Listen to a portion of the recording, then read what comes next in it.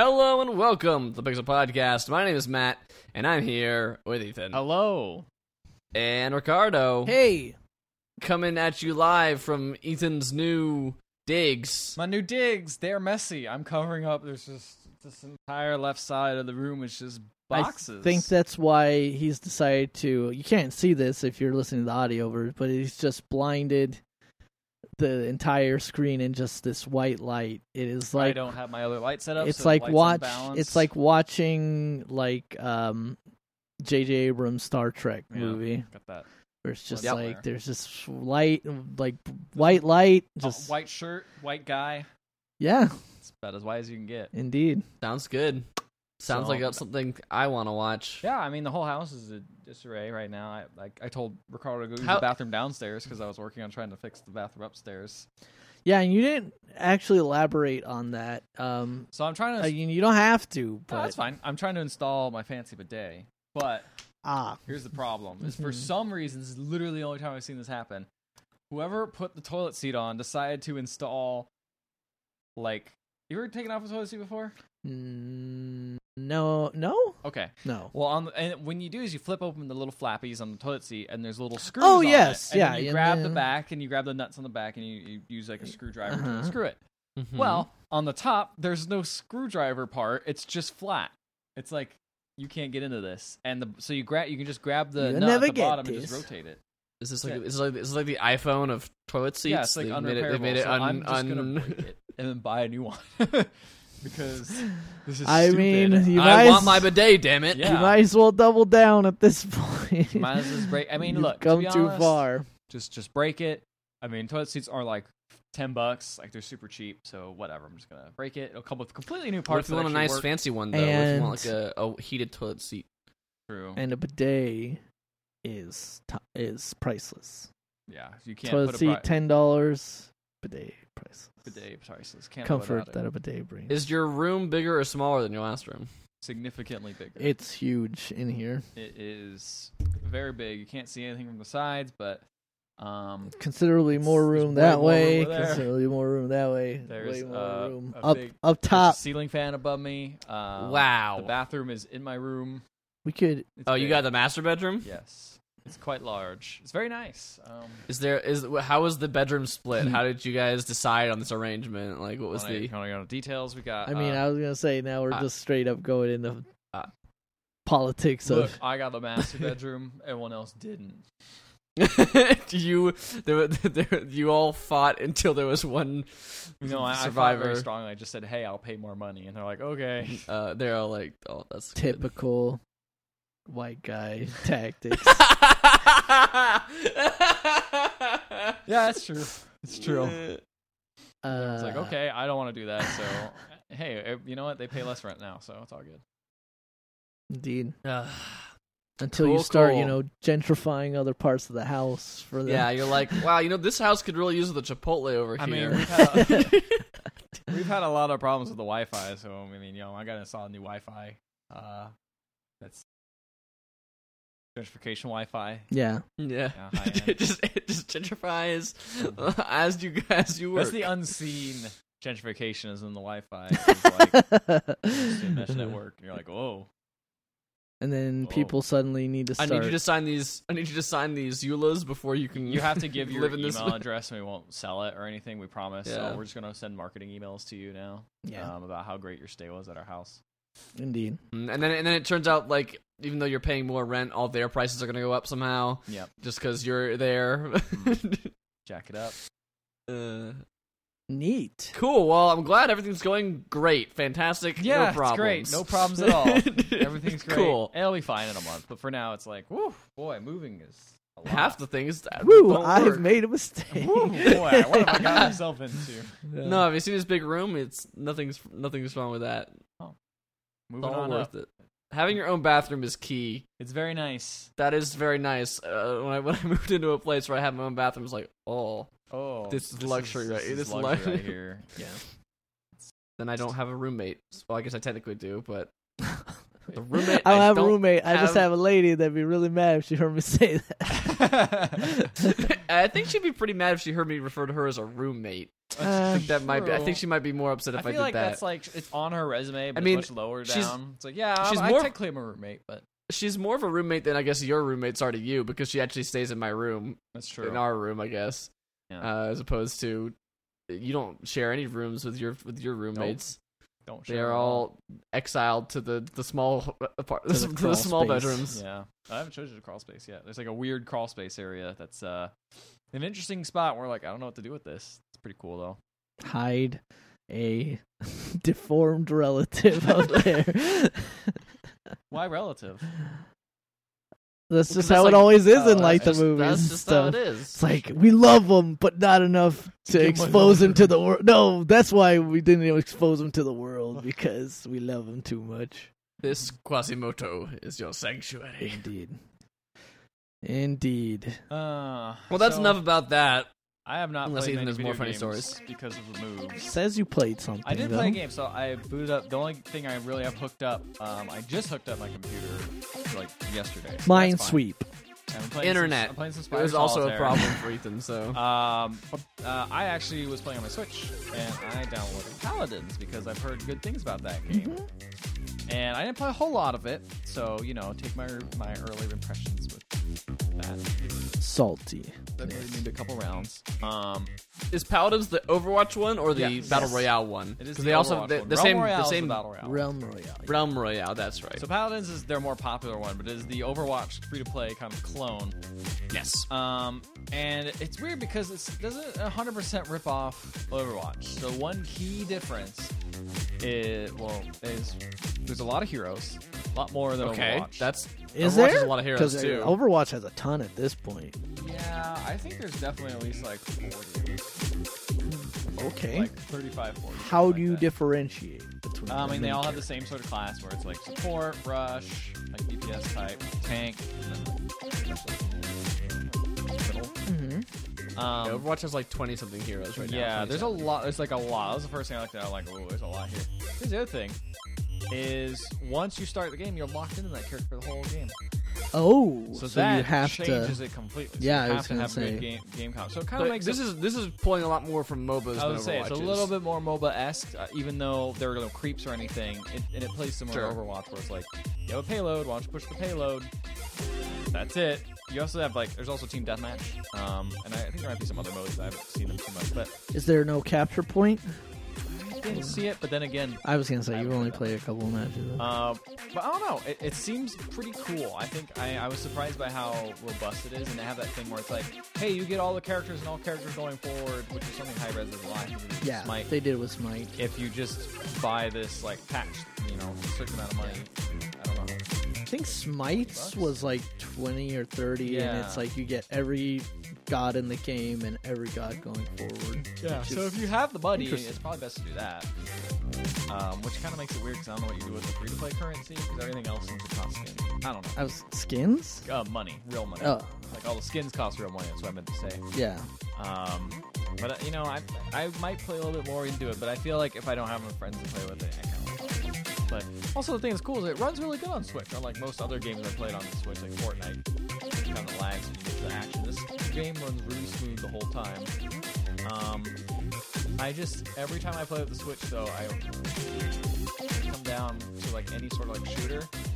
Man, this thing is ass. The controls are just I just only have Joy-Cons. It's just controls very clunky. It's not a good experience. Yeah, I mean, I had only limited exposure to the Joy-Cons and stuff until we tried playing Pocket. Well, I mean, we didn't try it. We actually succeeded when we played Pocket Rumble 2 weeks ago, and that's not a great feeling. Stick on that. It's not that great. Which one did you have? Did you have the one with the stick in the middle? Or the one with the I don't think it matters. Will the sticks feel the same? I don't. Well, they do, but so. it's even more uncomfortable. No, I think I had the left one because I think I had the left. Yeah, give me the nicer one.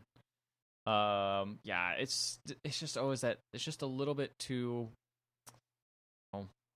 It's not quite a full. It's not that resistance, right? It's a little bit too flowy, which kind of makes it hard to do any kind of precision aiming.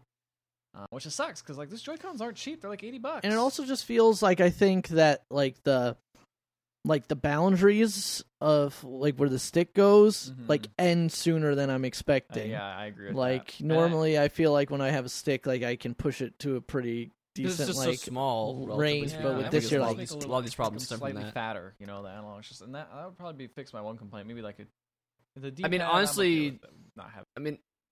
I mean, honestly, I would just say it sounds like you need a pro controller. Just cheaper than two. Here's the cheaper thing. than two Joy-Cons anyway. So here's the thing. I was actually looking at 8-Bit Dough, who made that one controller you have. They make a bunch of third-party stuff. But one thing they have that went on sale on Amazon, I didn't know existed, and it has great reviews. So I'm really curious to try it. But it is a Bluetooth adapter for the Switch that you plug in, and it will pick up your PlayStation controller or your Xbox One controller, or I think there's another controller. It might be Wi-Fi. Bluetooth enabled, and it'll just work on the Switch. And really, and it's only like $20. And I'm like, the thing is, it's one per controller, so you buy it, and you can only hook up one controller. You can only to use one, which kind of controller sucks with it. But also, it's like, hey, and then I could get like actually instead of shelling out the money for a Switch Pro controller, I could just buy this, and then just use my current Xbox One controller. I think it'd be a little bit more janky than maybe. It might. Nice thing about the Pro controller is how easily it connects to everything. Because I'll tell you one thing about that 8-bit Dough controller that I got is that the pairing process for it is just a pain in the ass. And you have to do it every single time you turn the Switch on and off. I mean, this is a different thing though. Like this is meant, it's plugs in USB to the thing and then creates wireless. And I've seen the other controllers on there, and I've noticed. I read some reviews that have bad connection. It's just kind of like what you're doing, where it's like a pain to pair. But this thing apparently works great. Like everyone loves it. I'm surprised like how much positive reviews there are. So I'm willing to give it a try, just because I don't really want to spend $60, $70 on like another controller when it's like I have a billion other controllers laying around that are perfectly good. Yeah. So I'm gonna give that a go, and maybe I'll. But it just seems weird because it's like if I buy this controller, like the cool thing about the Switch is it's portable, right? Yeah. And now it's like, now I have this controller here that's kind of bulky. Yeah. Kind of, I don't know. It feels like it kind of goes against the spirit of the Switch, but I don't know. I mean, you want to play it the way you want to play it the way you want to play it. Yeah, it's like, why wouldn't I play Paladins on PC then, or something? Obviously it will look better. I don't know, whatever. That's my own issue. Indeed. That is your own issue. But maybe I could just say, hey, I'll keep it in the dock, and when I play it docked, I get this nice controller. When I pull it out, I'll just use the crappy ones. That's all I played. But Ricardo, you've been playing some stuff. I have been playing some stuff. Interesting. So, obviously we went to EVO at the beginning of this month, and I've been on a real fighting game kick. And a game I picked up because it was recently on sale, both the light version and the standard version, was Fighting EX Layer, which is a terrible name. Yes, a terrible name for a pretty fun game. Okay, well, don't just write its book. So the story for Fighting EX Layer is an odd one. This is developed by Eureka. Skullmania. Exactly. That's which the story. Created a their first fighting game was a game called Fighting Layer. That's why I think they got the again, still a terrible name, but yeah, it's still not a good name. And then they actually partnered up with Capcom to develop the Street Fighter EX series, which was a series that utilized Street Fighter characters like Ryu, Ken, Guile, Chun-Li, and Bison, but then also had a cast of Eureka in-house characters like Skullmania and Cracker Jack, Pullum Pernum, I guess Alan Snyder, Darun Meister, like a very only 90s kids will remember cast of characters. And they made 3 games with Capcom through the PlayStation 1 and then EX3, and it's called Street Fighter EX. And EX3 ended up on the PlayStation 2, and then something happened where there was just no the partnership broke up. So there was some kind of falling out there, and Eureka kind of disappeared until I think it was 3 years ago. There was an April Fool's joke that came out that's like, hey, look at this, look at these Street Fighter EX characters in this fighting game. Isn't that cool? It's a joke. But, like, it got such a positive reaction that Rico was like, maybe we should actually try to make this game. And so it finally came out after, I think, about 3 years after that April Fool's joke. And it is just, like, the little fighting game that could. It's a tiny team making this game. And they've actually managed to, at this point, upon its initial release, the game was very bare bones, like Street Fighter 5. There was no like real way to play single player. Like there was some kind of survival mode that you could play, but that was about it. But now the game has an arcade mode and some other offline modes that you can play through, and then it has an online mode. And the unique thing about this game is the way it plays, because it does not play like any kind of fighting game I've played recently. It looks in a lot of ways like a traditional 2D fighter. Yeah, I've seen it. And I thought it was more like a it looks like a traditional 2D fighter, and it like you'll be able to do very similar things like other 2D fighters, but where it kind of differentiates itself is just how goofy and almost broken the fighting system is. Okay. So for example, like when you do dashes, your character like will slide forward after the dash. Mm-hmm. So like, and then you can slide into like a 3-hit combo into a sweep. You can combo supers into supers. So for example, as Darun Meister, I might do a jab into his lariat like super, and then cancel that into his launcher super, and then as the guy comes down, super him again and just burn all 3 bars on like this super, like in a really dumb like fashion. And you can totally do that with other characters. Like if you think it might work, it could probably work with the games, with the way the game says. So it doesn't feel like it's very interested in being balanced, or how's that? I was just about to ask. How doesn't feel like it's very interested in being balanced. It seems like it's more about just like, hey, do some goofy stuff, and that's also epitomized in the thing that I think is going to split a lot of people, a lot of traditional fighting game fans on this game, which is this system called the Gogi system.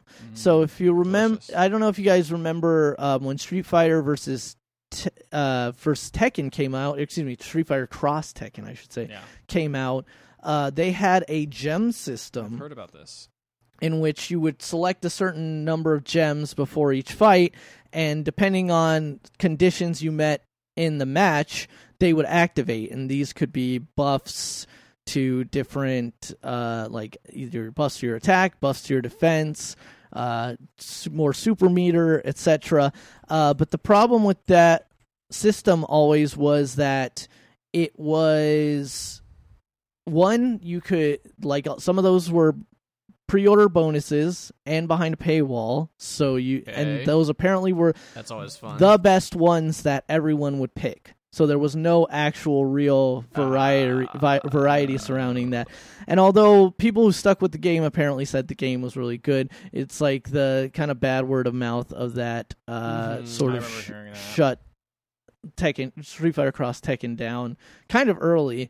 And in Fighting EX Layer, you have the Gogi system, which is this list of decks of abilities that you can take into, again, they're preset decks, so like they will all have different sets of abilities, and several of them share the same kind of abilities.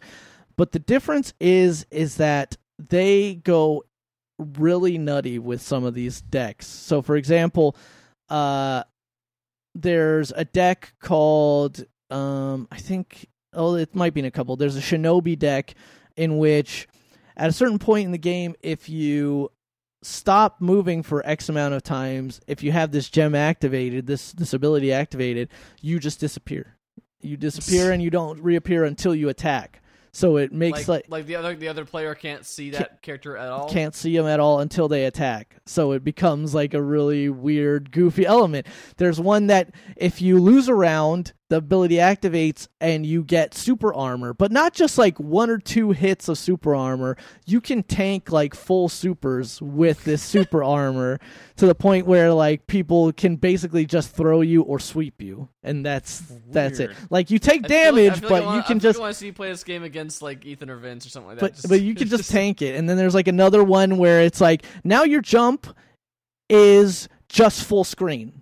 It just goes. It just goes full screen, and so like there's still the traditional ones like your grab range is up. You take less damage. You're dealing more. Your supers do get more. Your specials gain more super meter the more you do them, or whatever. Right. But there's just a lot more goofy stuff in it. And so so the split happens here is that there is I think it's typically $40 is the light edition.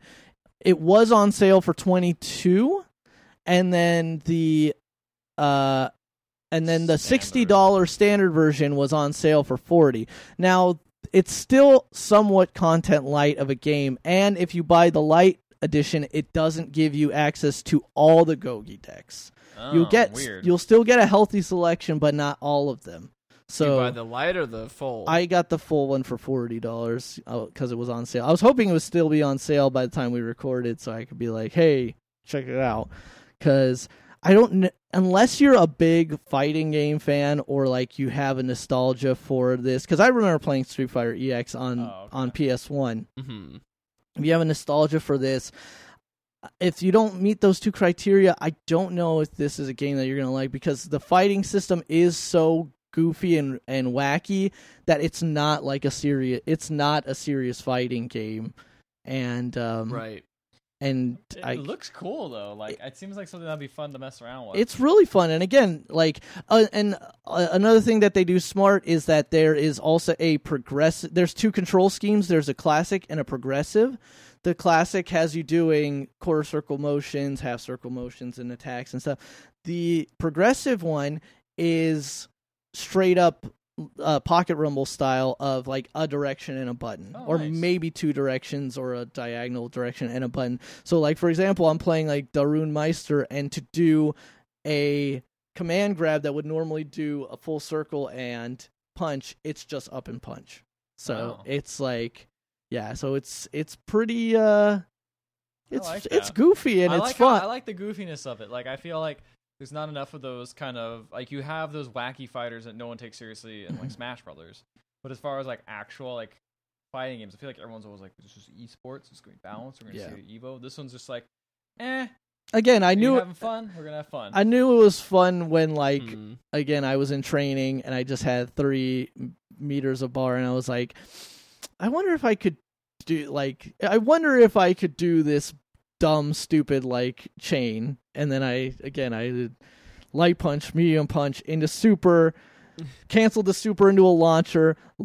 He came down, and I launched him again in the same combo, and then I did an anti-air grab to throw him across the screen, and I was like, this game is great. This game is great. Yeah, there's so many times like Street Fighter 5 where I'm like, why can't I juggle that person? Or or like, why was there like there was like a frame off of that? Yeah. And this one, it's like, just fucking go. Just fucking beat the shit out of each other. Sounds really fun. It's fun. It's a fun game. I'm hoping right now the online is solid when I can get a match. I feel like maybe there's just not that many people playing right now. So niche. Like it's a pretty niche game. So sounds like the matches have been few and I was poking around the Metacritic just to see kind of like what the temperature was, and there's like almost no reviews on it, which is unfortunate because it seems like a really cool game, but I think it's just one of those like super niche games. I think it's just like very niche. It's a tiny team. Like the if you've been on the Twitter account for it, it's like in language most of the time. Oh, wow. And like the description of it is like, do not DM us. We will DM you if you have issue or something like that. So it's probably like some guy in the office that they're just like, You're running this. You're running social media now. I'm also doing the netcode. Fuck it. Too bad. Do it both. Do everything. It's a startup around. So here. yeah, and they also were like, if the game doesn't sell well, we're just not gonna make more characters. But they actually announced at EVO. That was an announcement that we didn't say. But Terry Bogard from King of Fighters, he's in there. He's gonna be in there. So that's Terry Bogard getting around recently. He is. He's a woman. He's in Fighting EX Layer. I mean, I guess that's it. He's still in King of Fighters. I wish they'd make a nice. I think the thing that's missing is just like good free-to-play fighting games. Yeah, I mean, the last one was probably Rising Thunder was like Rising Thunder, and I guess like I think wasn't there either like an extremely cheap or free Killer Instinct version? You're right. Killer Instinct was free. Killer Instinct was the only other free one, and it had like a rotating like fighter cast. Killer Instinct really Killer Instinct did really well, but it is essentially like dead from like the main competitive scene at this point. Yeah, I think at this point, kind of a shame because that game actually was really cool. I wanted to play more of it, but I never got around to actually. The Western fighting games, yeah, exactly. Not as good as NetherRealm Japanese. Yeah, exactly. There's definitely a bit of East-West elitism when it comes to. Definitely. That's fine. Whatever. There's actually a cool looking fighting game later in the trailer trash. But again, I think there should be a couple more. I think free-to-play fighting games would be a pretty cool way. I think that's a neat idea with like a rotating cast. Yeah. The downside would be.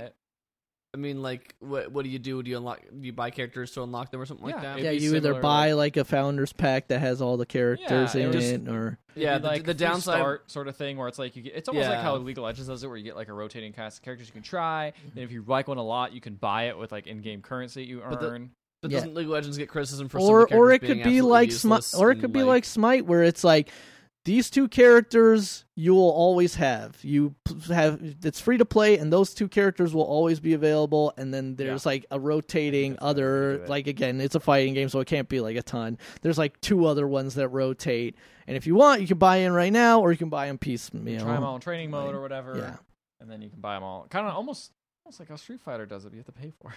Yeah, and also it took Street Fighter a long time to even seem like it was a game, even after you've already paid $60 for it. Speaking of things with EX in the title, Ricardo's also been playing No Man's Sky Next. I mean, I guess that's what it's called. That's what they're all calling it, but it's I actually had booted this up for about 30 minutes before we went to EVO, and then was like, that's No Man's Sky.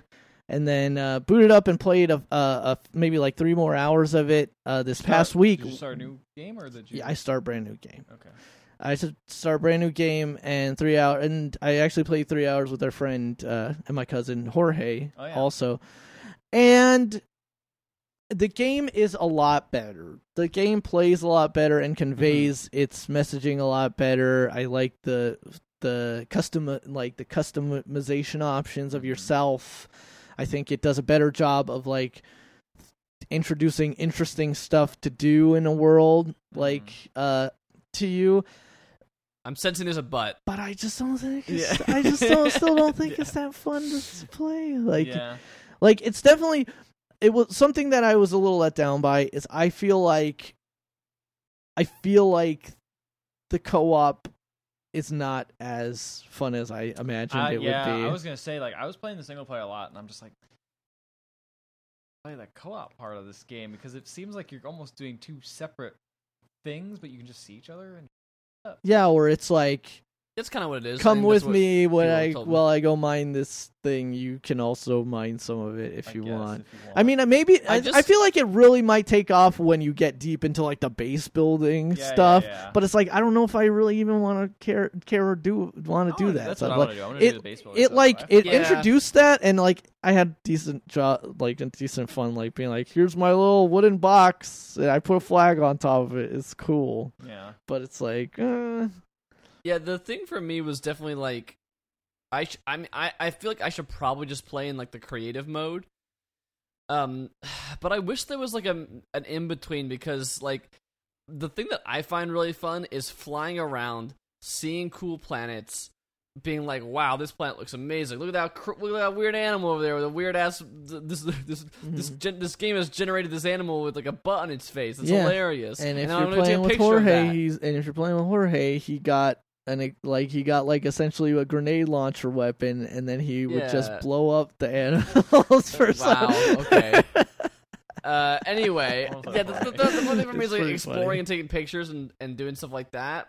But then like the gameplay is like, well, this planet's toxic, and also you gotta find 20 carbon before you can fuel your thing. You actually gotta build a fuel cell container before, then you gotta put that in the ship, and then you gotta go to the space station and buy a thing, and you don't have any money right now, so you better go that's sell the next thing I was gonna say. That's the part where it's just like, that's not fun to me. And also, but the bummer is like, I should probably just play in creative mode, but the bummer is I feel like if I play in creative mode, I'm gonna get bored after a couple hours, because it's like without anything like I don't mind gates, I don't mind like having to do things to get stuff, but you have to do so much. You have to farm so much. It's so much grinding. I was gonna say that's the next part I was gonna say, is that I feel like my biggest issue with this game is that there is just, so when you play a game like Minecraft, you have to manage your hunger.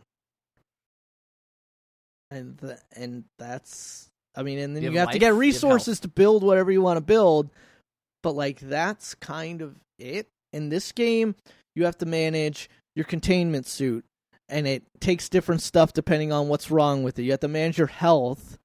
You have to manage life support. You have to manage life support. You have to manage the fuel of your spaceship, not just the fuel to launch, but also the fuel to go into hyperspeed. And it's just like there's just so many things you have to keep track of and make sure. Your and it's inventory always is so small, and even with the improvements they made to make it bigger. And it continually goes into that place where it's like, okay, let's go do this. Oh wait, I have to get this first. Okay, let's go do this. And I feel like, I think that's part of the problem with the co-op for me, is like by myself, I'm like, oh, I kind of don't mind that. I think exactly. I think it's kind of fun of like, oh, okay, well, I have to do this thing. Well, it kind of makes the reward of like when you finally take off this planet like way cooler, you know? Like kind of like, oh, I worked for it. But then you just feel like you're holding someone back. Yeah. That's what I felt like it would happen, is because it'd be like this other person would be like, oh, cool, I got all this stuff. I'm going to go take off now. You're like, okay. Yeah, you want to go do this? Yeah, let's go do this. Oh, shit, I don't have hyperspeed fuel, so we have to grind this out real quick. And you just feel like you're holding someone back, while single player, you're just kind of like chilling out. And I know it gets easier as you go on, because after a while, I've heard after several hours, you get like broke the economy, and like, you can you just get money all over the place. It's great. But like that, like, I don't know. Like, I just like flying around by myself, taking pictures. That's what I really like about this game. And you can still do that. I could do that, I'm sure. I don't know, like, maybe I don't. The problem is I'm not sure. I don't think I can flip the difficulty over to creative mode after I've already started. I guess I have to start again. That's so it has its moments. Like there was actually a moment where me and Jorge launched off of the space station, and then there was a ship that was being fired upon by like a million I guess they were Korvax ships, and it was just like from all directions, just like lasers going. So like me and Jorge were like, let's shoot that guy too. Like, let's just help them kill this guy. And then I accidentally shot a Korvax ship, and then they all wanted to chase us. Oh, no. So basically, they chased us through the entire system. Like, I tried to go through like an asteroid belt so I could lose them. They didn't lose. So eventually, like when there was only like two left chasing me and Jorge had to like turn and dogfight these two like Korvax ships in my like shitty starting ship, and his like ship that he found that he's only repaired like half of it or whatever, and we had to shoot these guys down. And then once we did that, it's like Korvax status irritated or something like that, and I'm like, oh shit, well, I don't know, I guess that's fine, I don't care that much. As I've gotten a little farther and farther in the game, I've kind of seemed to enjoy it more, as I'm kind of finding all the little knickknacks you can do to kind of improve. Again, that's what I've heard. Yeah, once you get like, past the arc. Oh, like what's this thing do? Oh, that's cool. It can like teleport you across the galaxy. You can build like warp gates, so you can always come back to different things. Oh, that's cool that it does that. Like seeing all the little systems that they kind of gated behind, like kind of this kind of really rough survival game. Because I mean, when I first started, like I almost died right away. Which yeah, is ridiculous. I actually, full disclosure, when I played for that 30 minutes, it was actually probably closer to an hour because I started up a new game and didn't really understand what was happening in terms of like my the tutorial's not suit overheating. Like I didn't convey to me immediately that hey, you need to get sodium and fuel this thing up. Didn't convey it to me immediately, and so I actually ended up dying. And I was like, I don't think I want that to happen to me. So I'm just gonna start up a brand new game, and then did it again, and that time it was fine, but it was just like I almost died the first time. It's a rough sort of game, and I guess their idea is that you get through the roughness and then you get like this more fun stuff as you play longer. But I mean, if it's not doing it for you, I don't know if these little things will change. But I feel like maybe if you play by yourself, you might. Yeah, I might want to jump on it again. By myself, like grab a beer. Like it's fun. Like just chill out. The co-op was fun enough, but it is just like a thing where it's like I think the goal of me playing it would be to like decompress. Like I've been playing these stressful fighting games. Exactly, and that's what I did. I got sucked in because I was just like, I'm actually probably gonna maybe play some. Kind of my go-to chill out game. I mean, what else do you have? I know. In here? I have no responsibilities else here, but my go-to chill out game has been less chill recently. I've been playing some Sea of Thieves. I don't have any new games to talk about, but I played some Sea of Thieves. I played some Dead Cells, which is not as chill of a game, although it is really fun. It's just like you gotta be paying attention if you want to not die in that game. Sea of Thieves is my usual normal chill out game, but like both the last two games that I've played have been, I guess not that most recent one we did, but like played with people who are wanting to murder us. For like no reason too. It's not like no reason. They saw us do a thing. It's like no, we don't have anything, and then they will not stop chasing you. Yeah, Ethan and Amber and I played a game. Was it last week? I think it was. Yeah.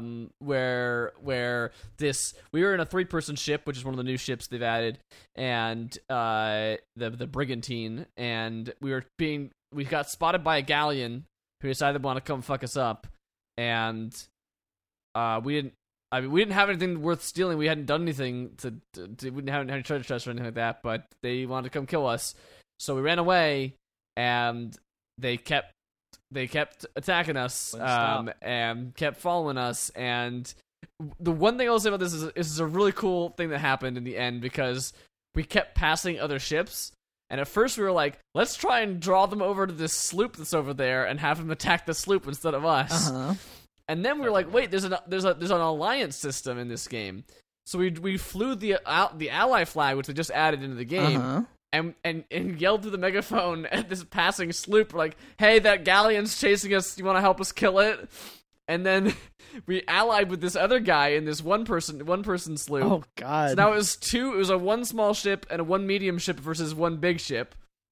Tried to fight him and got destroyed. We tried to fight him, and that guy died, and we're like, all right, we're gonna keep moving. Keep running. We found someone else, became friends with them. We found somebody else, and we guys added just them. Murdered a whole slew of pirates by trying to help. This time the other guy came back, so we had three So people. So the thing is, like when the first guy died, he never stopped being our ally when he respawned.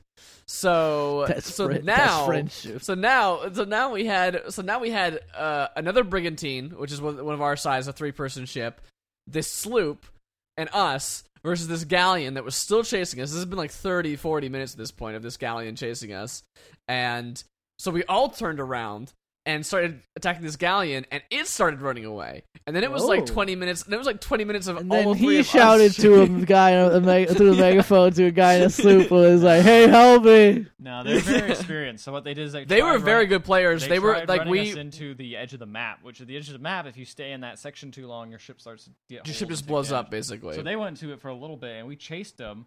And then we were like, oh no, the sea has turned. And also, it's like very scary. It is up there with the Sonic drowning music of like most tense game sound effects. Yeah, it's definitely up like that. The sea turns red, the sky turns red, and this like haunting like imagine in a horror movie when the violin is like. like that, but it never stops. There's never a moment where it breaks. It just keeps climbing and climbing and climbing, and then the ship just starts falling apart. And so we're in this Red Sea. Like the other two sloops or the sloop and the brigantine that are on our side are like shooting across from us, and then we roll up right on this ship as it's bailing out water because it's breaking up, into it. And we just blast it with cannonballs. Ethan jumps on the ship, starts stabbing people, and then I saw them like trying to bail water out, and I was just like, these guys are screwed. They're gonna die. And then their ship sunk, and it was their ship sunk, and we got back out of the death zone, and all three of our guys were still alive, and it was just like, man, that was a cool thing we did. And then we're like, wow, we didn't make any money. We were totally like that was a way that we just like. It was just a moral victory. But we did kill about an hour of doing nothing in the productivity of the game. Then Amber and I played a couple nights later, and there's a effing skull on one of those islands. You know, the ones that like are in the clouds, and like we're like, let's just try one of these. We've never done one before. And man, those suck. Those are bad. We did do one before. Remember where we died? No, well, that we didn't do one. That somebody else had already done it right before we got there. Right, remember, we tried to kill them. This time, me and Amber killed like 7 waves of skeletons, and it would just not keep like. Yeah, I don't know how many. I don't know what the number is. But there was just so many skeletons that they just kept coming. We died so many times, but we just respawned and kept going in there, and we were working them down like methodically and getting through all these waves. The last possible second, a brigantine with 3 ships shows up, like, after about 40 minutes of us doing this. Oh, no. Like, they just show up, sink our ship immediately, and then kill us, and then we're both dead, and our ship is gone. And then they take the skulls and all the money from it. Oh, no. We chased them for, like, forever to try and get our stuff back, and then they were playing this dumb trick where they were like, we're going to be clever and fly the Alliance flag, and every time they rolled up, even the first time when they shot our ship and killed us, they kept spamming the "we're friendly" in the chat, like the auto chat that you can do, not like actual voice chat. And they did that when we rolled up on them the second time too. And so we just joined their alliance, and then they sold stuff, and we got some of the money for it. All right, okay. But then they realized we were doing that. And they shot, and then like we got off the boat for like a second, and they killed us both, broke the alliance, and then sold the rest of their stuff. And it was just like another hour and a half of time. I like that at the end though. You're not like, getting anything we'll make some done. Money off these guys. Yeah, we got something out of it. It wasn't nothing, but it definitely felt like a whole like. It definitely felt like that. That was that was just like us not knowing how long it takes to do one of those things. Yeah. But man, was it unfun, because the skeletons that spawn out of that are like gold-covered, armor-plated ones. We did that one quest with killing the gold-covered ones, and it was just like, they're so and not it's like, fun. They're not a fun mechanic.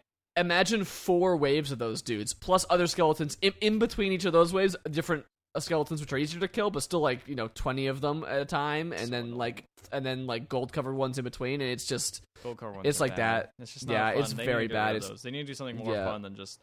Or at least give them a weakness, because like the back doesn't work all the time, because those ones that they had like really awkward spots where you couldn't hit them. So well, that was that. But I want to play the actual new DLC, which is like the Cursed Sails Pirate Fleets. So we should definitely try that out at some point before that ends like next week. So it'd be cool to do that for them. Well, that's all the games we've been playing. Let's move on to the news. Woo! There's not too much going on. There's not a lot of news. No, or we just couldn't find a lot of news. Maybe that's just what. Nope. The problem is. We couldn't find it. It's not worth it. Not worth doing anything for. A follow-up from last week, we found that the IGN had fired their Nintendo editor for plagiarizing a Dead Cells review from a YouTube channel. And in his YouTube apology replacement video, he went ahead and challenged Jason Schreier, who had reported on it, to like find other stuff. And to be fair, Jason hasn't really done too much work, but people have just been reporting that yes, there are lots of other things this guy has been plagiarizing. Surprise, surprise! The guy who did the one thing you definitely shouldn't do in journalism has done it lots of other times, both at IGN and before he was at IGN, including copy-pastes from Wikipedia. Yes, classic. A NeoGAF post, and another IGN editor. While he was at IGN, he posted an article that was already that was containing sentences from another IGN review. So pretty baffling stuff. Yeah, apparently even his LinkedIn is copied from a. I'm whatever about that. I talked about this earlier in chat, but it's like it's just a job description. It's a job template, which is like.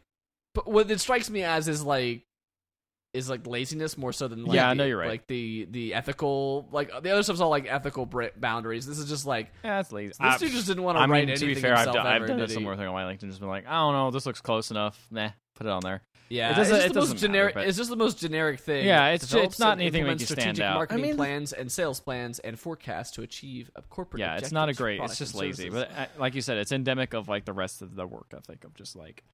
I'm just going to phone it in by stealing other people's work. Yeah, I'm not quite sure the amount of plagiarism. He has since deleted that YouTube video, by the way, the apology video. That's gone now. The amount of plagiarism that he's done, you just wonder, it's like, why did he want this job? To do this as a profession, apparently? Did he just want, like... the visibility, the ability to play games, or like what? Like apparently, he doesn't even want to play games because he just plagiarized the thing. But it's like he played it. I mean, he's just I don't know. It's weird. It's a weird thing. Yeah, I guess it seems to be like this dude seems like a bit of. I mean, like not to make too many value judgments, but he seems like a slacker. I guess is the best word. And I say this as someone who's a terrible. I slack off all the time. I'm not trying to be like. There's lots of great ways to but like off. This dude sounds like a dude who just wants to play video games, and then like I don't know. I guess I gotta do work part, so I'll just copy that real quick, so I can not do too much. I'll do the homework assignment. Yeah, this seems like an easy job, quote unquote, is what I'm sure he took it as or something. I don't know again what he was thinking exactly, but that's the impression I get, it seems like. And like Ethan also said in our chat, is like, honestly, a lot of video game reviews, specifically like lower level ones from even like sites like IGN, are not very well written. But it's like, there's a difference obviously between not being very well written or like having very deep thoughts and just straight up not having any thoughts of your own. Really. Yeah. Seriously. Yeah, for sure. Yeah, I find most game review writing to be pretty bad. Yeah, it's kind of like a double-edged sword at this point, where it's like reviews. There's so many cliches. Reviews that are like concise and readable are often very boring, or just don't have any kind of like or any kind of actual personality. It's tough to do and then ones that are like long, like the ones that the Giant Bomb crew does, it's like. It's just, I'll hear your thoughts in your audio form because I don't have time to read this right now. Yeah. That's why I like when the Waypoint people start doing the reading it in the podcast form. It's like that's one of their best ideas, and also just like their reviews tend to be very well. I think Austin specifically has called out that review language sucks, and that everyone uses the same 10, 20 cliches.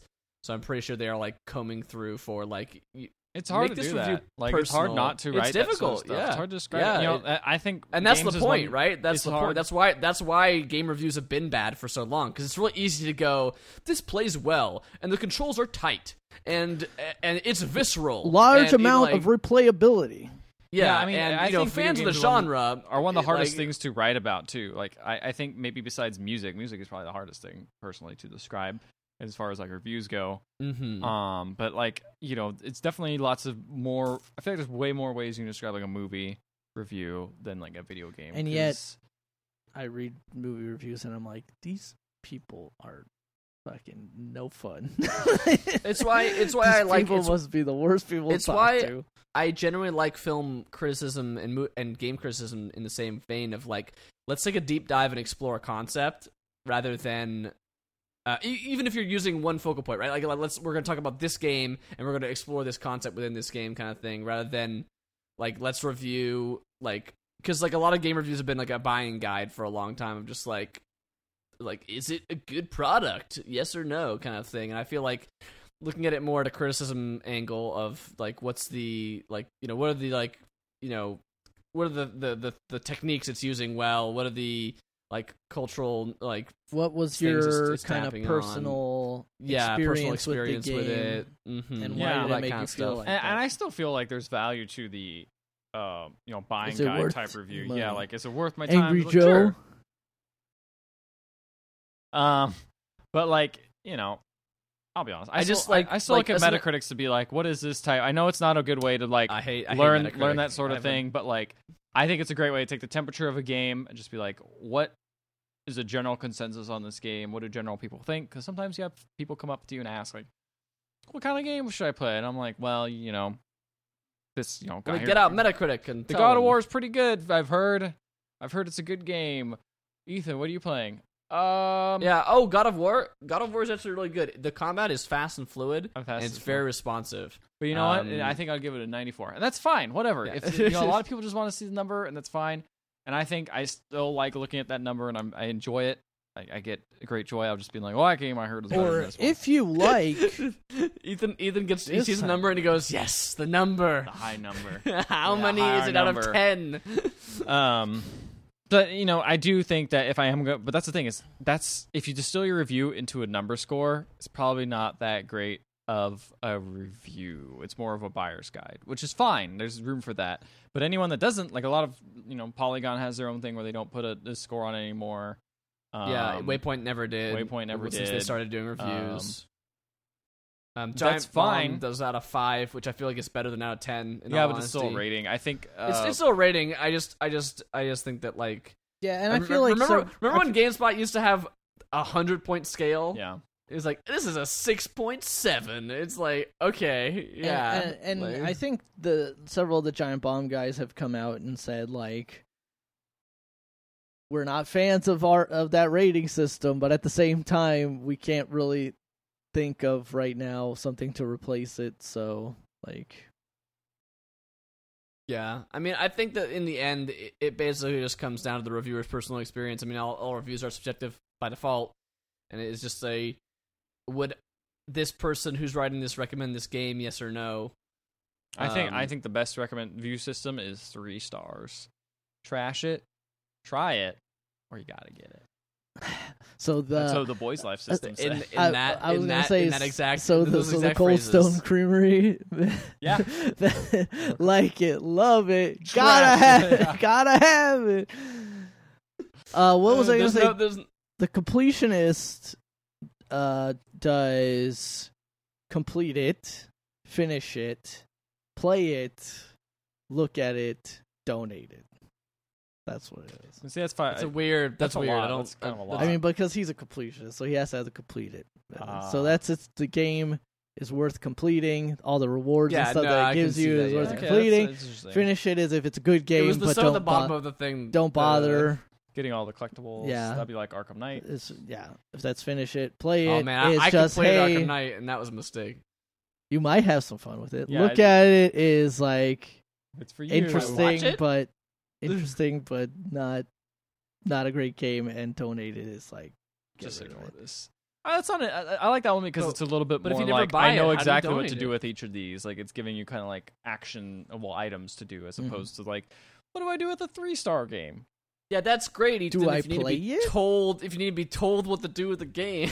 I don't have a lot of time in my life, Matt. I'm just gonna look at that. I'm just gonna look at that and be like, I need to complete this game now. This is why Giant Bomb doesn't really do reviews very much anymore. They just do quick looks because it's like me. I'll be honest. Like if I decide if I'm gonna buy a game or not, mostly based off of like I watch 20 to 30 minutes of video of it and go, this looks like a game I want to play, and that's usually how I decide. I like that fine until I'm like, Brad is playing this game really poorly, and I can't get a good idea of whether I should like it or not because he's just straight up playing it bad. I absolutely agree. I don't think a quick look should be the only thing that you like, but I think that's why they switched to a more focused on that. No, I agree. I think that's probably the best way to do it is have like a combination of like get some reviews. I listen to the podcast. The Waypoint guys have a really good way of expressing their opinions as well. I recommend their podcast and their reviews. You listen to different podcasts. You get their kind of the longer gist of it. Like, for example, what was that game? Was What's that game you hate, Matt, and I really like? That's a lot. That's a lot of different games. Yeah, I was gonna say people were specific. Shoot, there was one where you're like, why did you buy that? Actually, you know what? It was Destiny. It was Destiny. You and I have pretty similar tastes for the most part. Yeah. Like, well, you hate Destiny, 1-to-1, but and you heard all those reviews, and it's like you're like, oh, this sounds like a terrible game, and then I was Destiny's like, that bad. sounds like the game for me. This bad game. And I got it later, even though I didn't think I was gonna buy it. And I heard all those reviews, and you heard or people just talking about it, and you're like, oh, that's not for me. And I heard that, and I'm like, please give me more. Sure, Destiny. Yeah. Destiny 2 was Destiny a really 2 good game. expansion's coming out soon. Yeah, I think that's why. I mean, I think that's why the rating system is silly because like, yeah, like the idea of like gotta buy it. It's like, well, I would read the context of that review and go, no, I do not gotta buy that, and you would go, yes, I got it. This is great. Like that's why it's so. Like, it's nice to know what that person's opinion was, but the idea of, like, what should I do me? Because, like, I might not line up with this reviewer at all. Yeah, especially, it's even harder. I guess, back in the day when there wasn't so many games, but now there's, like, tons of games. It's hard to get through them all, and you got to figure out you can more tailor your time towards a specific type of game that interests you. Too many games. Like, the only people I feel like I can recommend... Yeah, the only feel like I can recommend games to is like people I know really well, like you guys or like Amber or someone like it's like, oh, I know what you guys like in games. Yeah, it's tough because especially when I now I can explore the type of games I really want to play more. So it's like, well, no one probably wants to play the new Monster Hunter. I'm like, off. It seems like a game that's like, oh, I'm a casual gamer. I want to play something new. Ethan, you play a lot of games. What should I play? Monster Hunter. That's a dumb question. One of the Telltale games from a property you like. Yeah, I don't know. You'll probably get a kick out of that. Like State of Decay 2. Oh my god, he remembered what I was saying. People don't like State of Decay 2. I really like that game a lot. I think that game is really cool. But I want to like that game more than I actually like that's that the thing game. Is so many people don't like it, but I'm just like, this game is like so good to me. I recognize it's jank though. Why people don't like it? Have you played it a lot more since you only talked about it like the one time? So I played it quite. Yeah, I kept playing it. Like I've gotten up to a couple different bases now. I got like a massive base. Yeah, it's I really wanted to like that game so much. I was like so in on it before it came out, and like again another game that has really bad multiplayer. Yeah, that is again. I would have way more fun with that if that had decent multiplayer. Maybe I'll just join your game because I don't really care about my games. Maybe I'll just. Yeah, but I feel like that's half the fun is the base management stuff, and if you don't have that, for me, it's like I wouldn't. But that's me.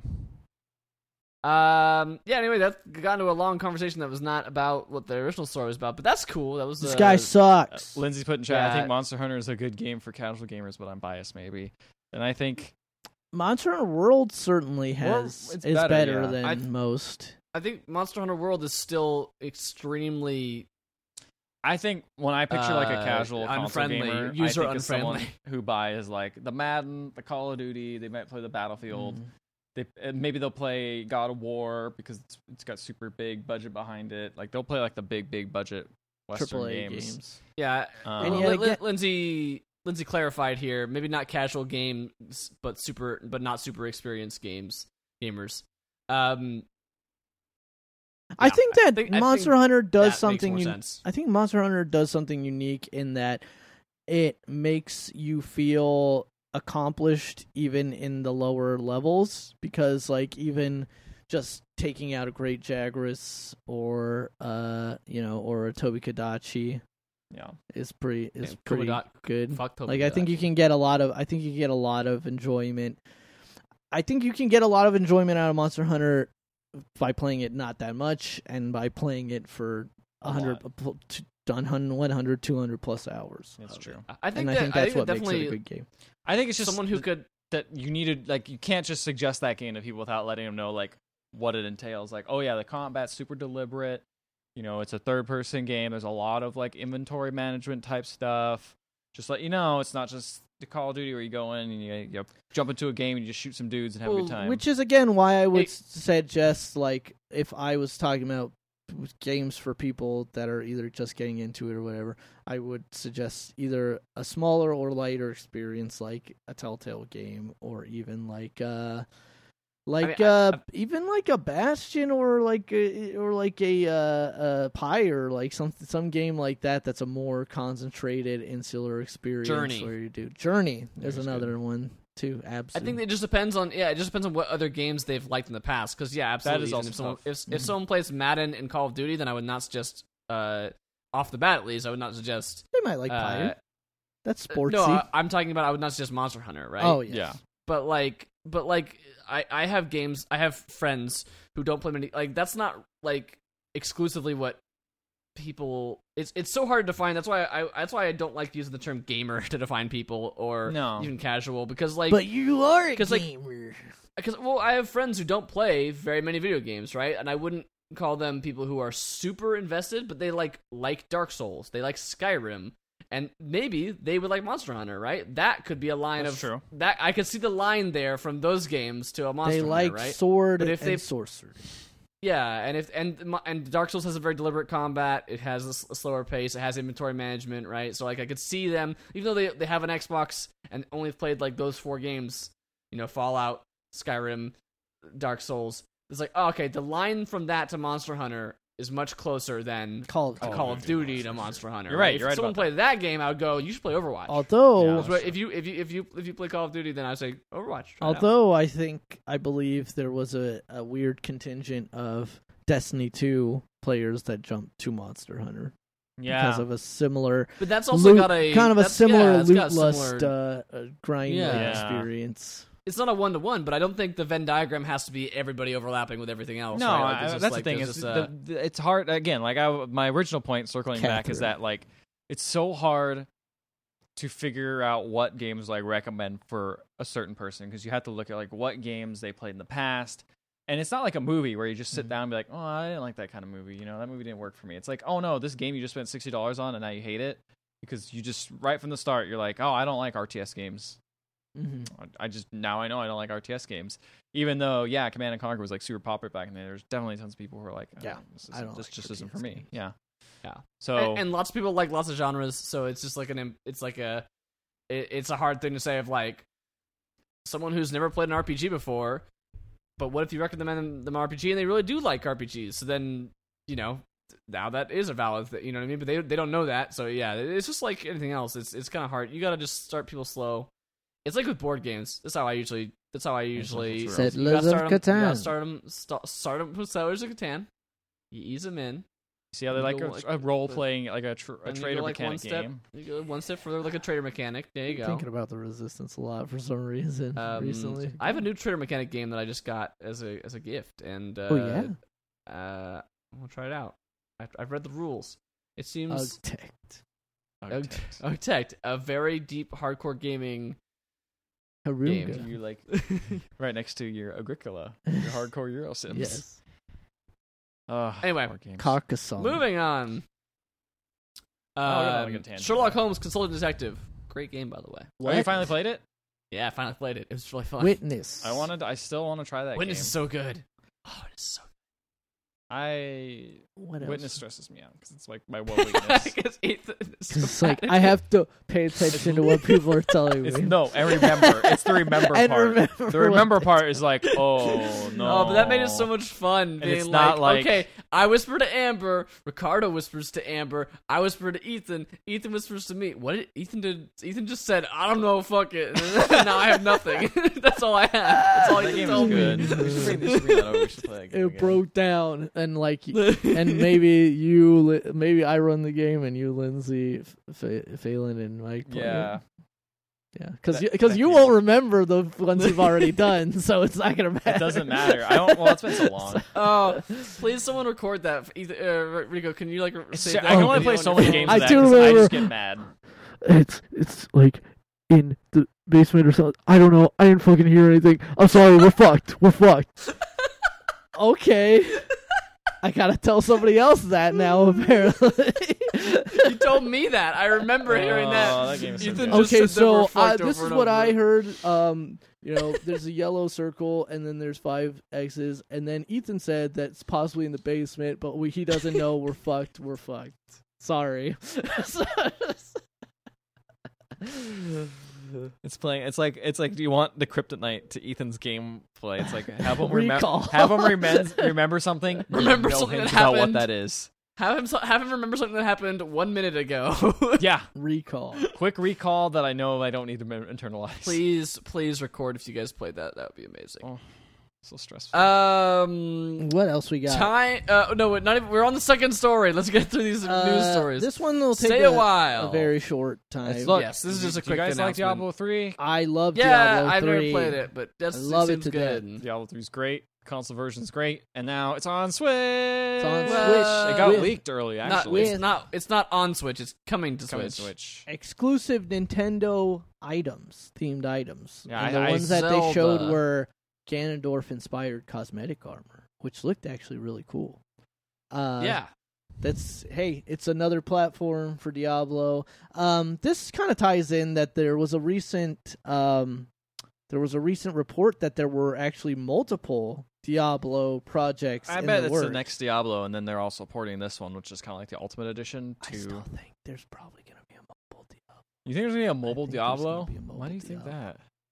Why? I guess you're right. I'm looking at these pictures Diablo, now, and I'm like, yeah, all right, this could work. Diablo, you just go, and he's dead. Yeah. You spam abilities. Click on him. He's dead. Get all the loot. Get all the loot. Feel good. Put it on me. Oh, now I can spam less buttons, or I can spam them more. And I spam more buttons. Just spam them, and let's kill the guy quicker. I want to build my 6th set, and then I can make it like break some weird mechanic. And I can get this sweet item, and then it's replaced immediately because I got a different item. You've never gotten to like the end game of Diablo 3, have you? Like that when you get to the max level. Did you get to the max level? So. That's when the game turns into a weird, crazy, bizarre fest of like building sets that make your character do insane garbage. That game's great. This game looks like it might be able to port to mobile with how down I don't know the if it'll graphics be look in this Diablo Switch 3. version. I'm just saying I think there will be a Diablo mobile game. You might be right. I think so. My gut says there's going to be some sort of Diablo 4. I've been saying that for a while, and there's going to be something. I don't know what they could do, though. Like, that's the thing is, I don't know what kind of, like, what they can do next, because in a weird way, I feel like Diablo 3 is like... Because they've already killed Diablo. He can't come back. Yeah, he didn't come back in the last 3 games. No, he can't come back after that. They killed spoilers for, I don't even know how old this game is at this point. They also killed Deckard Cain, so what can you even do anymore? Deckard Cain you can't stay a while, and you can't listen. It's a prequel. The Trade Federation has invaded. All right, moving on. World of Sanctuary. To Time Splitters 4. Speaking of games that have 4 in the number, in the title. All I know is I'm saying Time Splitters IP has been bought by THQ Nordic. Who was just bought everything. The game company that's making everything. And I just want them to please make. I would take like a Time Splitters collection even. I didn't know this. Homefront: The Revolution included a playable version of Time Splitters 2 in the game. An entire version? I think the entire version. Let me click the story. Let's go deeper. I didn't know that. That's cool. My secret gaming shame is I never played Time Splitters. Oh, really? Time Splitters is great. It's very good. I don't know how it would be now. I thought the first one was good, but isn't it like a cover shooter, like arcade shooter, like where you're just like. It's very arcadey. It's an arcadey for FPS. It's very GoldenEye-esque. Okay. It's very similar to GoldenEye. If I'd say one type, it's got that sort of like weird feeling of like floating kind of. Well, yeah, and your movements are very fast. And they're deliberate. Like it's not. It's a tough game to actually to describe. I remember liking the first one, but feeling like there were elements just by playing it solo and just by not really engaging with the big things about Time Splitters is like customizing levels and stuff like that. Not engaging with that too much, thinking it was better. But the second and the third one do a better job of actually like doing a basic story with fun themes and stuff. This looks like I'm looking at a little video. This looks like the entire Time Splitters 2 is in here. That's pretty cool, man. Man, yeah, I was gonna say that. Now you gotta buy Homefront 2 just to play Time Splitters 2. I'm good. Yeah, you're right. Honestly, rewatching this, it's dated. It's look at that. That's GoldenEye. The health stuff's GoldenEye. Yeah. It's definitely a GoldenEye type game. But the cool thing about it is you can go all these different worlds and you can get like different like laser guns and go back to old times. Could you like split time? Yeah, you travel through different time periods with different guns. Wow. It was great. Time Splitters 3 was, I think, probably Time Splitters 2 is the best one, but then Time Splitters 3 is also very good. I was going to say, I think I like Time Splitters 3 the best. Yeah, I think objectively 2 was like the biggest step, and then 3 was like, oh, this is a refined version. And they announced a 4, and it never came. Those games are like really fun. Until now, maybe it'll happen. Who knows? It's also weird though because that was back in the day when it was like really novel to have a console shooter. Be like, whoa, it's crazy! You could have like a console shooter that feels pretty good. Mm-hmm. Yeah, now it's like totally. They're all over the place, and so it's like, how does that game translate nowadays? Yeah, it's weird because now that the genre is so saturated, you forget there was a time on consoles where FPS wasn't really it was hard to do. Thing. It was like N64 had GoldenEye and Turok, Perfect Dark, and like the Turok sequels, but that was kind of it.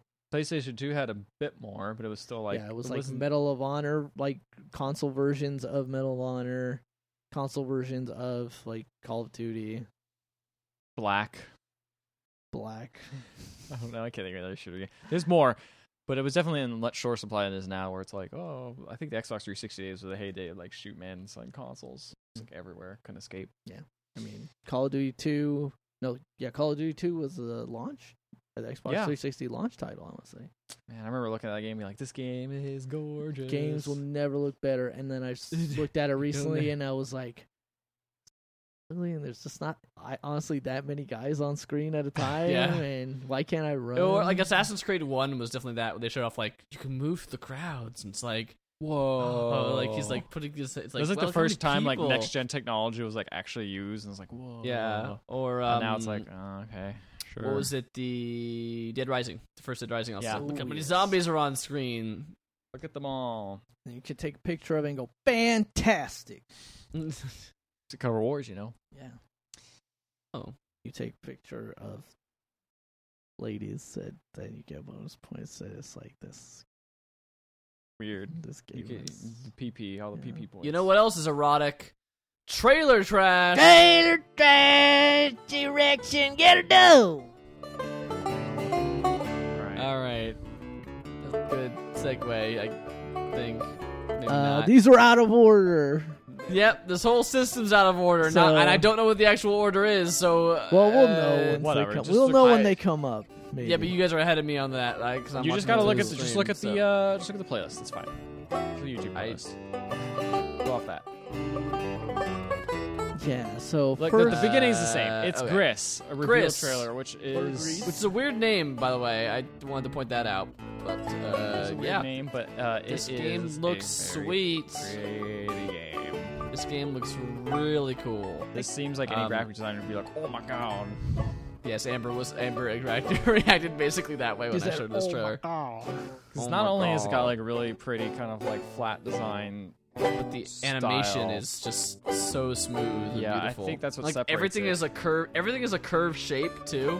It's like no hard edges in this game at all. The trees are square. Okay, which is right. like mostly everything. Which is interesting because that would normally be like a very organic shape. Round organic shape. But what's the message it's trying to convey? Tell me. It's got sitting in the hand, and the hand crumbles. It's got a very, very much big Journey vibes in this. It's 2D. Yeah, we mentioned. But like the way it took a 2D journey. Big journey. The way her big journey energy coat moves around. Also, she has no feet. Yeah, they're just little like stick legs, points. Little sticks. Stick also, arms. her hands, which kind of, it looks fine, except in some cutscenes it weirds me out a little bit. But in the actual game, it looks great. Oh man, it looks amazing, and like the facial animation on the when it does the close-ups of her face and stuff like that, it just looks really awesome. It looks really beautiful. So I don't know exactly. I mean, it is almost Journey-ish in what they're showing in that it's only showing traversal. And yeah, I think if this game has a bunch of mechanics, I'd be very surprised. I would imagine this game is like run from left to right. There'll be platforming, like jumping. Yeah, and I think maybe some abilities, like some gameplay sort of like might be like Limbo style, less. Yeah, like there might be a puzzle that you have to do to get to the next area kind of thing, but some inside. But it just looks so beautiful. It's very pretty, and the colors are amazing. Yeah, just everything about it looks really, really cool. Style. All right, next up, we got that fighting game we were talking about. Yes. I think this looks really cool. This is Omen of Sorrow. So imagine Darkstalkers, but it plays and has the look of the new Killer Instinct game. That is what Omen of Sorrow looks like, because you've got horror icon characters. There weren't as many boobs as Darkstalkers, I Yeah, guess. definitely not. There's the moderate amount of boobs. The succubus character there's still boobs, definitely doesn't have as many clothes as a lot of the other characters, but it's not necessarily over the top, I'd say. So it's got there's a mummy character, there's obviously a Frankenstein's monster, a vampire dude, a vampire lady, a werewolf. It looks like a Mr. Hyde type character. It's Bane. Yeah, that's basically just plays like Bane, it looks like. It's got that GDPO netcode. It looks cool, and it looks polished enough. It looks like just on the cusp of budget. I don't know, but there's a physical release, and I don't know how much this will actually launch for. I wonder. Let me take a look. I'll Google that real quick, because I'm very curious about this game. It could be. It looks like almost like B tier games I said earlier, where it's like you get a public release, but also you're not playing with the budget of most games that need things. Oh my gosh, Amazon. I cannot freaking open this. Yeah, and then you open the YouTube again. It keeps loading and open popping up Amazon. It's $10 less. So it's $50, which is not $50 title. Super cheap. But it's also, I don't know. Well, it says that there's a fully fleshed out single player modes. I think it looks interesting. I might actually check this out, especially it comes out in November. That'll be some months away here. That's a little while from now. For me to be I'm ready to try another fighting game. Isn't the issue with indie fighting games, right? The whole point of a fighting game is you need a big community around it, or not big, but you need a community around it, right? Definitely. So it has to hit early, otherwise it is exactly doomed, so to and speak. Then even if it is really popular right off the bat, keeping that audience through people discovering BS things in the game, potential buffs and nerfs can drive people away from the game, right? That all costs money to support. And obviously, it just seems the bigger games so dangerous. are always going to drive the community, because that's what people are going to have tournaments for. And it's it sucks, because if you someone was mentioning that, I think it was Vince was mentioning this at Evo, everyone played different games, so no one could just come up and be like, hey, we're the first year we all went to Evo, we all played Street Fighter, which was fun because it was everyone was on kind of practicing their same thing. But now it's a split. Some people are playing Street Fighter, some people are playing Dragon Ball, some Smash players, which is fine. But it's definitely kind of dampens the mood when it's hey, let's just play a quick game of this, and it's well, I don't play that, so sorry, I don't really want to play that game because I'm not good at it. I think that's also another thing, though, that I think I have to get over, and I think some people have to get over, is just the fact that it's you can be not good at the game and still play it and have fun, I think Street Fighter is the exception. I think you can be not good at that game, and it is a problem, because that game is tough. It's unforgiving. It's tough. Even though they made it more accessible, it's still Whereas DBFZ, you can still mash out auto combos if you really want to, and even stuff it's not up on that tier, but Fighting EX Layer, hey, there's a progressive control scheme where, do you want to throw a fireball? You just hit forward and a punch button, and your fireball comes out. Just keep doing that, and your fireball comes out. Yeah. But got off on I'm curious. This how game looks cool, though. I'm curious how accessible this game will be.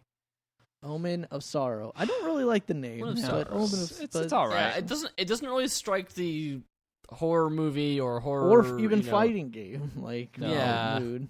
Honestly, I didn't expect the fighting game when I clicked on this, but fighting scary mans. We'll workshop Brett's that. fighting. Scary Vance. Helping Hand. Okay. This is a funny trailer. This is a funny trailer. And the problem is that if you're watching this or even listening to this, you won't get the funniest part, hear which the is amazing the vocals, voice acting. Yeah. Which is basically. Yeah. It sounds like a combination of Matt said earlier, like the voice actor was holding their tongue while saying the lines, and also just I was getting like a really just disinterested vibe. Like a really like babble. Again, I think I wouldn't be surprised if it was the dev or not a professional voice actor doing the, but it works to its benefit, not to its. So the actual game, what seems, we don't know, but it seems to be that you just control the hand that is on screen at all times. And by control, it seems like just moving the fingers into different positions, different to give shapes, different and that will give you different signals to people. I guess that will give you different things. Yeah. So they have him throwing up the horns to an alien. They show him he's flipping off somebody as the president, a thumbs down as a judge. Kind of got some Frog Fraction vibes off this a little bit. Definitely. Not quite as obtuse as Frog Fractions, but the comedy difference seems this game's gonna be $9 when it comes out. All right, it's not bad. Seems fair. It is already you know what? It is already out. This is out in July. What the hell? This is an old trailer. Oh well. Oh no, it has to it's be new to us. It's new to us. Yeah, it came out a couple weeks ago, so it is $9 on Steam. You can buy it now. What's the review say on it? There are 9 reviews, so it doesn't even have enough to hit the mostly positive, mostly negative thing. All right, they are all recommends except for 2. That the very first 2 reviews are not recommended. Okay. Wow. All the other ones of the 7 other ones are recommend. Huh. So that is the current state of Helping Hand. Ha. I might check this game out. This seems fun. Yeah, that's the level of dialogue. Speaking of dialogue, what about The Quiet Man? Well, there's no dialogue. So The Quiet Man, I had actually seen was a trailer at E3. It was a trailer at E3, mostly live action. Except for the very last sequence had in-game combat shown. This is Square Enix, so a lot of people are being like, "Is this the bouncer?" But no, it's not the bouncer. I thought it was based on the first thing, but this one looks way crazier. Yeah, than so that there's first one, more. Which just shows FMV. you beating up 2 thugs. There's and more FMV. There's more punchy stuff. There's a ton of FMV. There's so many live action actors. There's burb masks. Yeah, I saw a story for this with a little bit more gameplay, and it looks crazy. The combat system in it actually looks crazy, and I also think in that article it had said something the game is actually only 3 or 4 hours long. It's a budget title too. It's only $30. So and it encourages multiple playthroughs or something like that.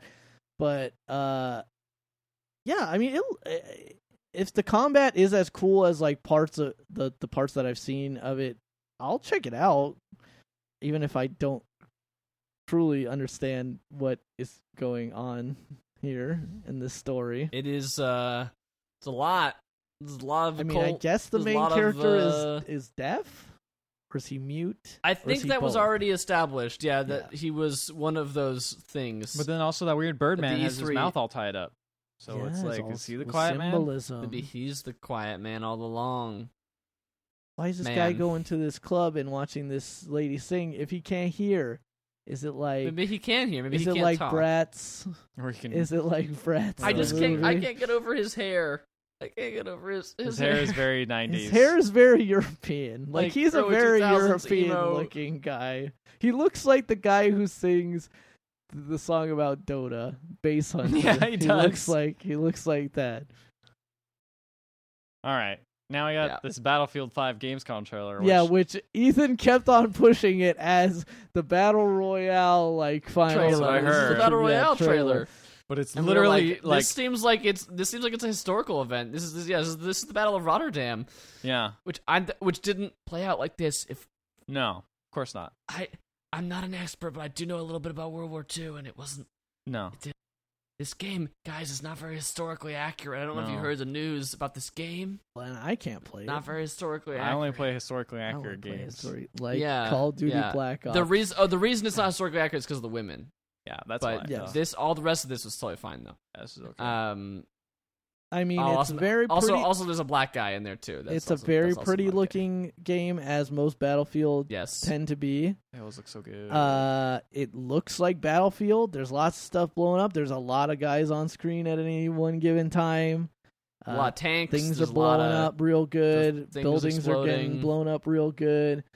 And then at the very, very end, it showcases, without even really explicitly saying what it is, it shows the battle royale in that it shows like a circle flame like continually closing on to a smaller spot. Yeah, and that's all it shows. It does not show anything else about any it other shows mechanics. Like the rest guys of it is running from it, and I think it shows like a plane flying over it. Like 95% of this trailer is the story mode. What we assume is the story mode from the campaign of this game, and then like the very last 10, 20 seconds, 15 seconds of it are like just aerial shots of like just looks like a battle towering pile of fire, which honestly pretty cool compared to like every other battle royale where it's like, it's just a blue circle thing. And this is like, no, this is just burning fire that just burns everything. And I'm like, that I'm interested. Let's see where you go with this Battlefield. There's a game I saw that is like a smoke thing that happens. When you go out of the circle, it's like a sandstorm. Ashes, not a sandstorm. It's like a rude sandstorm starts playing. No, it's like ashes. Like you can't see anything. It's all dark and like cool, hazy. Yeah, sure. Battle Royale. It's coming. I just want to see how these big budget studios tackle Battle Royale, because so far, I mean, besides Fortnite, I guess, kind of cramming it in there, but like this is a game that's like, hey, this is a shooter. This has been, a shooter for a while. Let's see how I think Call of Duty also showed apparently at least the logo that would be used for their battle royale. It makes me feel like these games are coming out pretty soon. It makes me feel like these battle royale modes are going to come in pretty hot. Yeah, they're going to come in. The Call of Duty one specifically, they're like, there will be other Call of Duty maps as incorporated as part of the larger world map, so you might stumble on Nuketown or something like that. Yeah, that's interesting. Which is interesting in theory, but then you drop in, you're playing a Call of Duty match where if you die once, you're done. Yeah, Call of Duty runs so fast. Fast. Yeah. Even Battlefield, I'm not sure works if you're not in a team. I think Battlefield could work better because it's at least a slower paced game. Like you can camp a little bit and take your time. Sure. It's more. It's definitely slower than like Fortnite. Yeah, like the sniping in that game is a lot. Like I think the sniping in Call of Duty is typically like hit scan. Yeah, there's definitely bullet drop in Battlefield. There's bullet drop and stuff. There's bullet drop, I think, even in like your assault rifle. So honestly, if they get this done pretty well, I could probably play this over PUBG because PUBG's cool, but like it's still buggy. But we'll see. Very interesting. Next was I gotta check my Quake Champions. So they announced this is their announcement that they're going free to play because nobody plays arena shooters anymore. Mm-hmm. So they're like, remember when you guys played this game? Maybe if you were old enough. 1996, maybe you played it over a dial-up modem, and if you had great internet, you dominated everyone because nobody else had great internet. Yeah. Remember that? Now, why don't you play the new version where everyone has great internet and everyone is younger than you and they'll kill you? Their reflexes are still sharp. And they've also been playing since they got out of school at 3 p.m. Yep. And they have way more time to get better at the game than you. Yeah, I mean, we've all heard, I guess for listeners out there, Quake Champions has been having a rough time. Yeah, it's not finding its audience, really. So they switched it up to free-to-play to see if it does any better, and, time will tell. I mean, I look at this game, and I'm like, man, I remember when I was really excited to play Unreal Tournament 3. I was pretty hyped up for that. I played that a lot. I was like, I want to get good at this. I want to get good at one-on-one mode. And I got all right at it. And then I was just like, this is just too stressful. It's too much like Twitch reflexes. It's just too much of like, you have to... lead with the rocket launcher, and the rocket launcher is like the best thing. It's just tough. Like it's just the style of game is just not what I want in multiplayer. In Team Fortress 2 the whole time. Yeah, exactly. It just turns into rocket launchers is the best thing, and I don't know. I'd rather just play a less Twitch focused. Like at least the nice thing, what's so refreshing about something like Overwatch is it's just like you don't have to be the best shooter. There's still lots of roles if you're like not that great at shooting, doing the Twitch shooting stuff.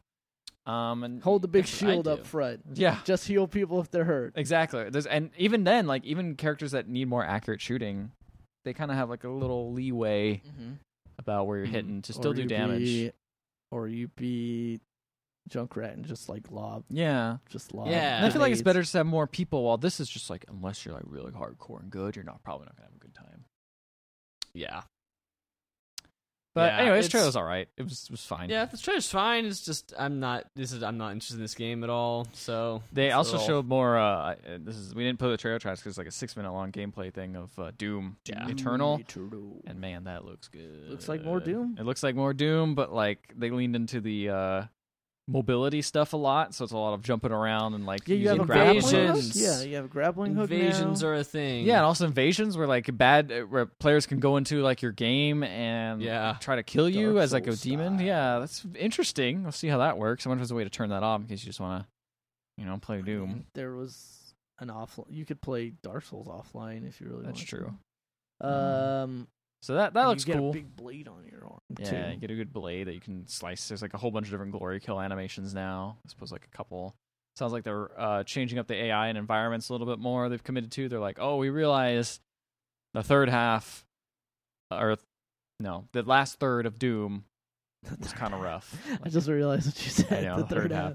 It's kind of rough, kind of boring. It kind of repeats the same stuff. A lot of arenas, and I'm like, now we're going to change it up a little bit. We heard your criticism, so I'm like, all right, I'll take a more refined version of Doom, which kind of how Doom 2 was. They also show a new character in this Quake trailer, and I don't know if he's supposed to be a recognizable Death Knight. I mean, character. Quake's never had heroes before. I know, but like from another like id game, because I think is Doom Marine in here? I think the Doom Marine's in this. Yeah. Yes. You know what? I'm. He is because I remember hearing a few complaints about. Apparently the Death Knight's from Skyrim. That's what this one forum post says. Huh. I mean, that would make sense. They said I think from Skyrim. I mean, it just looks like a generic skeleton man. Yeah, I don't know. You know what I mean? Like, it doesn't. Or is it Death Knight from Quake? What? I don't know. This is a forum. This is a forum, so it's just a bunch of dummies not actually knowing what they're talking about. Yeah. Sorry if you frequent a video game. You frequent a video game forum. You're dummy. Maybe a dummy. Last but not least is Element. I would say this is least. No, I'm joking. It's because you don't like RTS games. I just also didn't know what was really going on in I was here. gonna say, I thought Quake was way more boring than this game. I think this game was very clear about what it is. It is a space RTS game for people simple. who don't have time for RTS games. It's space RTS games, it says. Yeah, but are you mining stuff off of other planets? Probably. But I think it's like everybody is on one planet at the same time, and you've got enemy bases on the same planet. You've got to mine the resources and either destroy or be the first to a certain number of points. Something like that, I bet, is how it works. That's my quick guess about how the game works. It seems like a similar vein of recent trends of that Command & Conquer mobile game, and that one we saw the other week with the like barbarian thing. I can't remember what it was called. The barbarian one. The one that we didn't like the trailer for. Yeah, that one. But it was like a very similar of like you have a small map with like just... It's gonna take not very long to beat this one way or the other, like lose or win. Like this is gonna be like we're gonna get you in. We're not gonna spend a million hours gathering resources and building up defenses and turtling. It's just gonna be like you're either in or out in this. Yeah, I mean, this kind of seems in that vein. Polytopia is kind of like that, where it's like you want to play a Civ game in like 40 turns.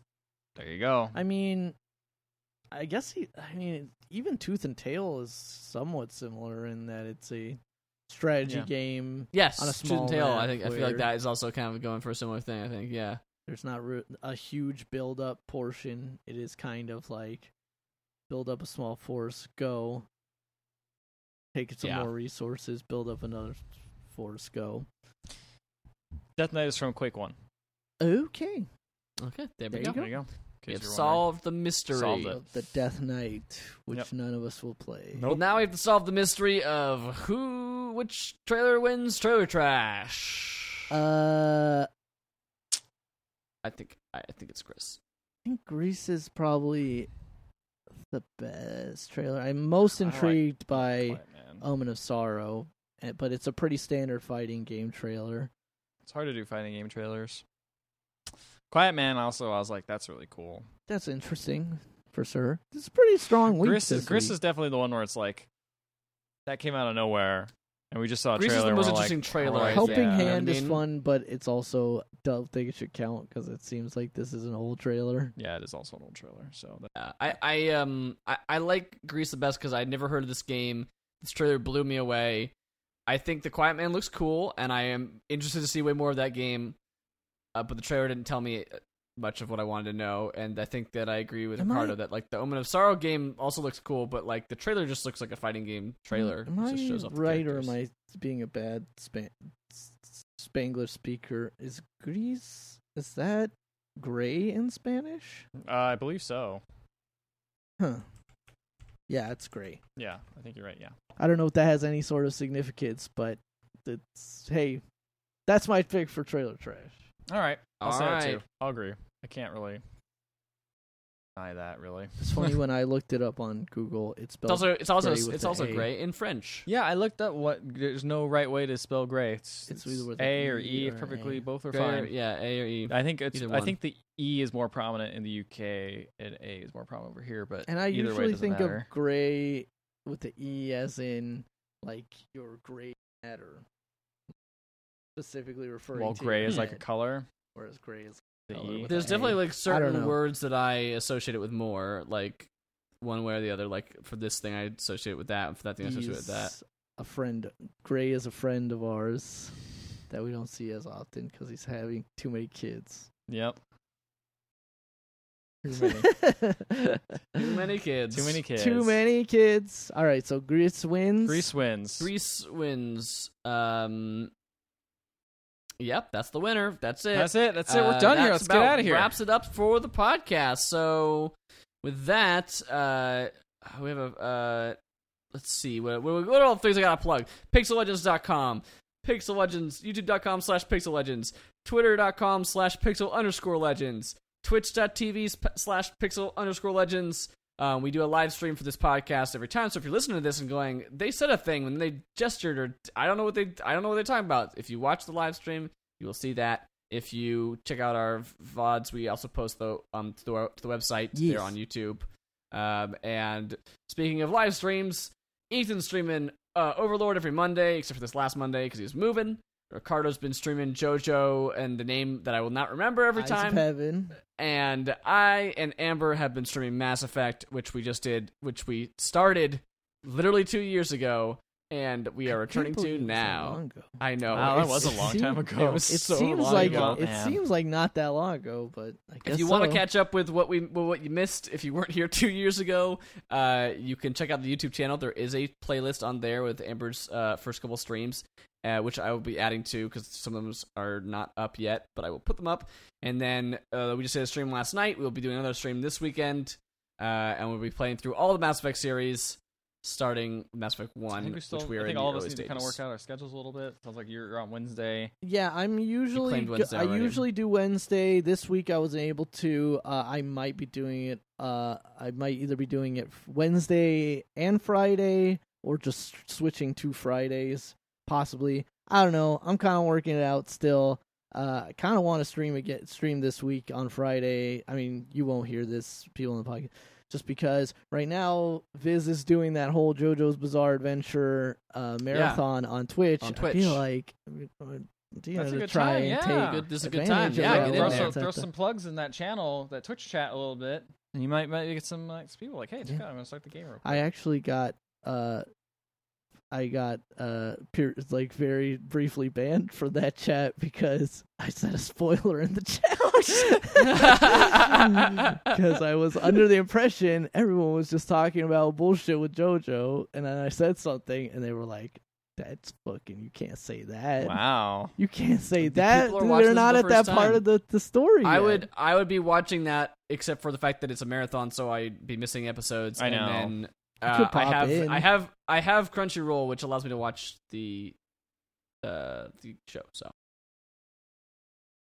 And then Matt, your schedule is kind of up in the air right now. So it's kind of like whatever. Yeah, up in the air right now. You guys have claimed all the days, so there's no more days left for me to stream. I'm gonna be streaming at 6 a.m. every day, and except for Tuesdays, I'll probably Tuesday night looks like it's a possibility for us.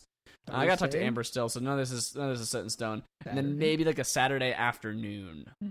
Okay, that's a good choice. Maybe. Yeah. I don't know if that's maybe Sunday afternoon. Honestly, I don't know. One of those days maybe might seem good. So either. Tuesday night seems the most likely one for now, because we got stuff on Monday and Wednesdays already, and you guys are doing those days anyway. So. So that's it. That's all of our streaming schedules. Catch us on twitch.tv/pixel_legends. Our individual channels are hosted. We should really link it there. All our channels in there. Do we host our individual They're all channels hosted there? in We should. Pixel Legends. Yeah. That we should do the other way around though. I host the Pixel Legends and you too. Yeah. I think. I do too. I should host. Yeah, get on it, Matt. You're the meanie one here. I'm the meanie one. I'm so meanie. You're so meanie, taking all those views yourself, not spreading the love. I actually just don't like Twitch's interface and don't really know how to navigate. It's taken a while to get used to, but I've kind of come around. That's actually been more so the thing of like, where do I go to host things? I don't even know. It's so weird is how different the mobile interface is compared to like the regular. Yeah, that's what I mean. Like every time I access it, it is a different UI. So I'm like, well, you're like, oh, time to relearn this. Also, I don't know what happened to the stream, but I'm getting red kilobits. I think the internet might be going weird, so we might not be live. Oh man, and all of a sudden the Discord call went down. It's time to end the podcast. Go, everybody. we're going away. Bye. All right, bye.